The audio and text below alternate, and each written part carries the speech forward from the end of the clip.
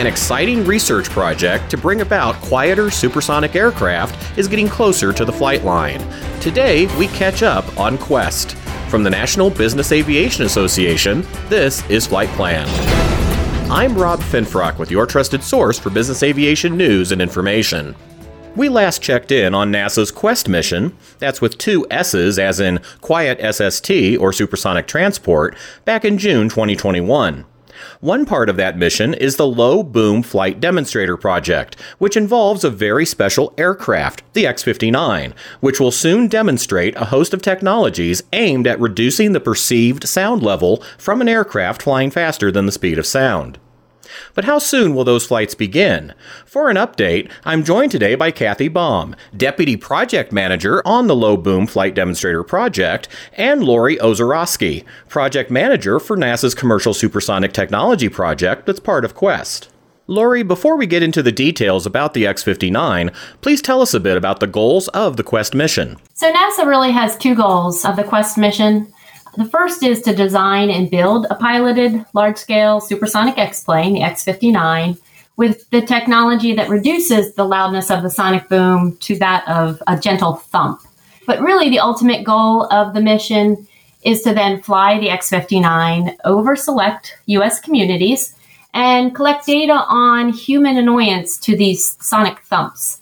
We then plan to provide that data to the Federal Aviation Administration and ultimately ICAO, the International Civil Aviation Organization. And then that data, we hope, could be used to set future regulations for commercial supersonic aircraft operations over land and really help to open up a new market for supersonic passenger aircraft. Kathy, what are some of the design features of this very unique aircraft that's now taking shape? So the X-59 is designed specifically to control the strength and distribution of the shock waves coming off the bottom of the aircraft so they don't merge and generate the standard typical sonic boom loud noise that you would hear on the ground when an aircraft is flying supersonically. Through the design, we're shaping the signature of the X-59 on the ground. So some of the key design features that help shape this signature on the ground are the distinctive long nose. It's about 30 feet or 1/3 the length of the aircraft. It's used to shape the forward shock and spread out the shock waves on the front part of the vehicle. There's also a T-tail at the top of the vertical tail that's used to tailor the shock waves that are coming off the aft end of the vehicle. The engine and the environmental control system intakes and exhaust are above the wing, and that's to minimize their contributions to the shock waves. The engine exhaust is also shaped or tailored using what we call an aft deck that kind of shields the exhaust coming from the engine. And then we want the underside of the vehicle to be as clean or as smooth as possible. So we've even moved all of the antenna to the top of the aircraft. And that helps minimize the shock waves. We can't completely eliminate the shock waves coming off the aircraft, but we're designing the X-59 so those shock waves that reach the ground are more of a thump or a rumble and at a level that'll blend into people's everyday lives. What's the latest on the project, Kathy, and when might we see the X-59 take its first flight? X-59 returned from Lockheed Martin Fort Worth on April 7th. It was in Fort Worth for structural loads testing and fuel calibration testing. Both of those tests went very well, and the data from the tests actually matches our analysis and predictions very well. So now that it's back in Palmdale, we're completing the subsystem integration and performing the subsystem checkouts. The landing gear have been installed. We're testing the hydraulic system. The engine is planned to be installed later this summer. And once we complete all the subsystem tests, we'll begin to do the integrated system tests, followed by taxi testing, and then we'll have our first flight later this year. We'll have more in just a moment, but first, this word from NBAA. NBAA Flight Plan listeners, your podcast is ready everywhere. You can download it from iTunes, ask your smart speaker to give you a listen, or hear it in any car with Apple's CarPlay. NBAA Flight Plan, available anytime, anywhere. We're back now with Kathy Baum and Lori Ozorowski, and our discussion about NASA's Quest mission, the Low Boom Flight Demonstrator Project, and the X-59 research aircraft, all aimed at lowering the sound and intensity of sonic booms that reach the ground. So, Lori, when is the official X-59 flight test program slated to begin under the current time frame? And can you tell us yet where the aircraft will be flying?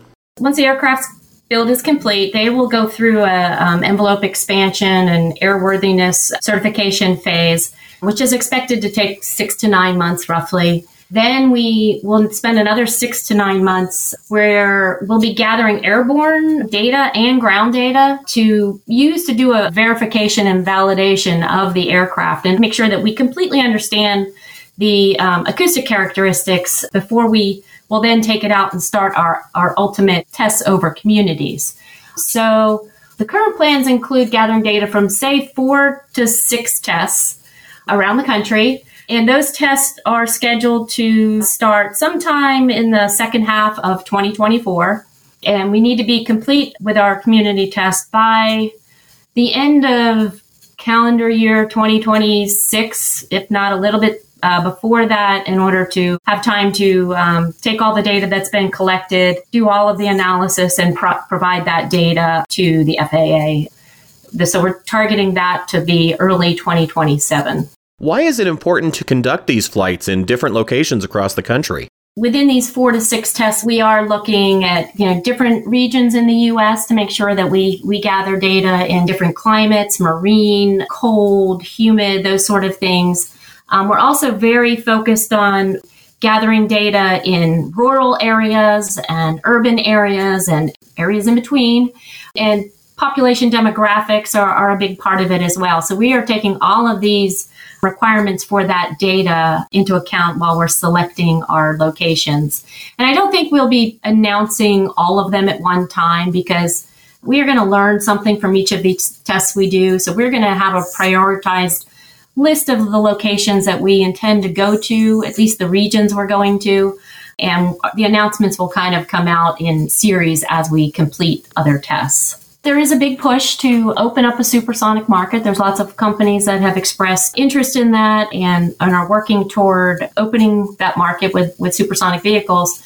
But in order for regulators to make determinations on what a noise limit could be that an aircraft would need to certify to, we really do need to gather data that's really representative of the public.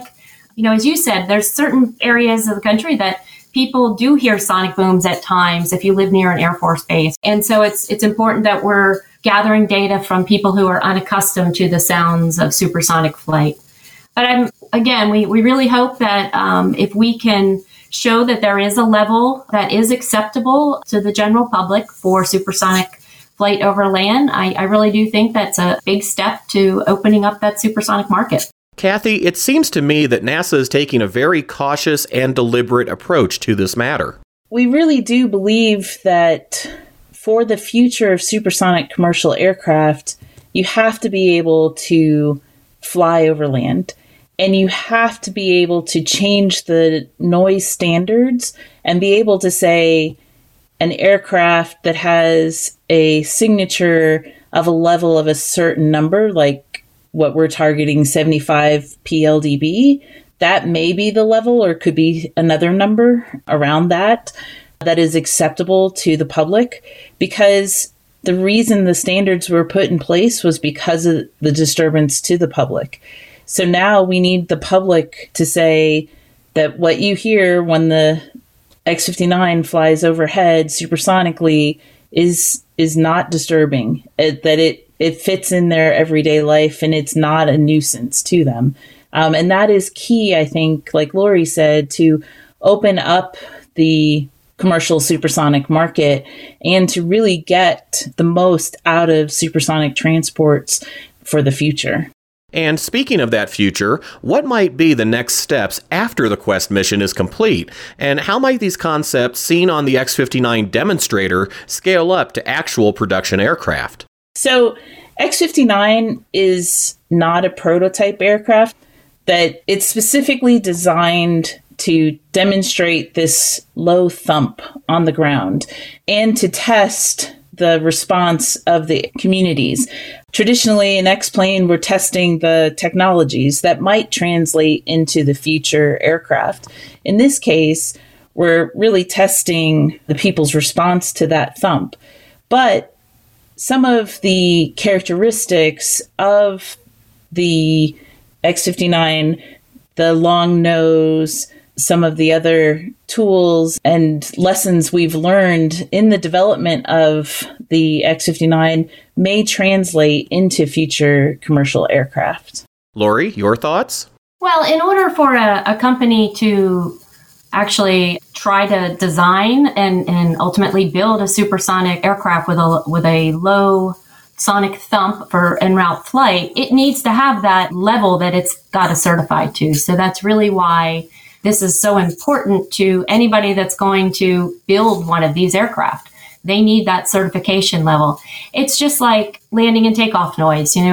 That's another big area of challenges and interest in our research at NASA is solving the landing and takeoff noise problem. We have to certify to a particular level, and without knowing what that level is, it's very difficult for someone to design an aircraft. So, that's why just having a level, whether it's at 75, as Kathy mentioned, or if it's at 80 or even 85, we don't know where that threshold is and where regulation may be established. And there's a big difference between what those aircraft would look like at those different loudness levels.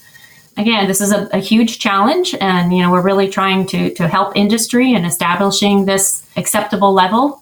And then, there's a whole lot of other challenges that have to be solved to really open up this supersonic market and make it practical and affordable for those of us in the traveling public to be able to fly supersonically. Coming back to this thump, Kathy, how will the noise perceived on the ground from the X-59 compare to that from older supersonic designs like Concorde? And why is it important for NASA to pursue supersonic flight for civil aircraft? The Concorde's noise level was at like 100 PLDB, which is like nearby thunder, or maybe like being inside the car when the door is slammed. What we're targeting for LBFD with like this 75 PLDB comparatively would be like a car door being closed down the street, one of your neighbor's houses down the street, or like a rumble of distant thunder.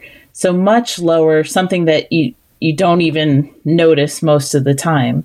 The other aspect is how this will improve the ability of your listeners to get to their meetings, to get to their travel, in about half the time. And that opens up further distances for one-day face-to-face meetings. Technology is great. We've all seen that during the past couple of years that we've had all these virtual meetings, but the face-to-face business meetings, there's nothing that proves business better. So this opens up the ability to do more of that and still, make it home for dinner. We really are currently focused on addressing the challenges of quiet supersonic flight. We do recognize that there are other challenges that need to be overcome to make supersonic flight both environmentally friendly and affordable. And as Kathy mentioned, there's a strong desire to be able to travel faster. And we've done that for a century. We're always pushing to fly faster. But it's just important that this is one of these things. This is one of the technologies, and there are other challenges out there. And NASA is also working in these other areas. This just seemed to be a perfect opportunity for NASA to take on and try to gather this data that maybe a company wouldn't be doing. They're spending their dollars in designing and building an aircraft, but NASA, it's a great place for us to be in working the certification side of the equation. I really just hope that we are able to gather and provide this data and so we can really open up this market. Incidentally, we're coming up on the 75th anniversary of Chuck Yeager breaking the sound barrier for the first time in the Bell X-1 on October 14th, 1947. So it seems fitting to have another X-plane for the 21st century nearing its first flight later this year, in a quest to make supersonic air travel more accessible, at least from a technological standpoint. Learn more about the X-59 and NASA's Quest mission at nasa.gov/Quest. That's QUESST. And for the latest news about NBAA's own Emerging Technologies Committee, which was established to help drive such near-future technologies like supersonic flight and address their potential applications in business aviation, visit nbaa.org/emerging tech. And that's the latest from the National Business Aviation Association. Remember, you can subscribe to all Flight Plan episodes at Apple Podcasts, Google Podcasts, and Spotify, or wherever you find your favorite podcasts, including by asking your virtual assistant or connected device. Of course, you can also download Flight Plan directly from nbaa.org. I'm Rob Finfrock. Thanks for listening, and join us next time for a new episode of Flight Plan.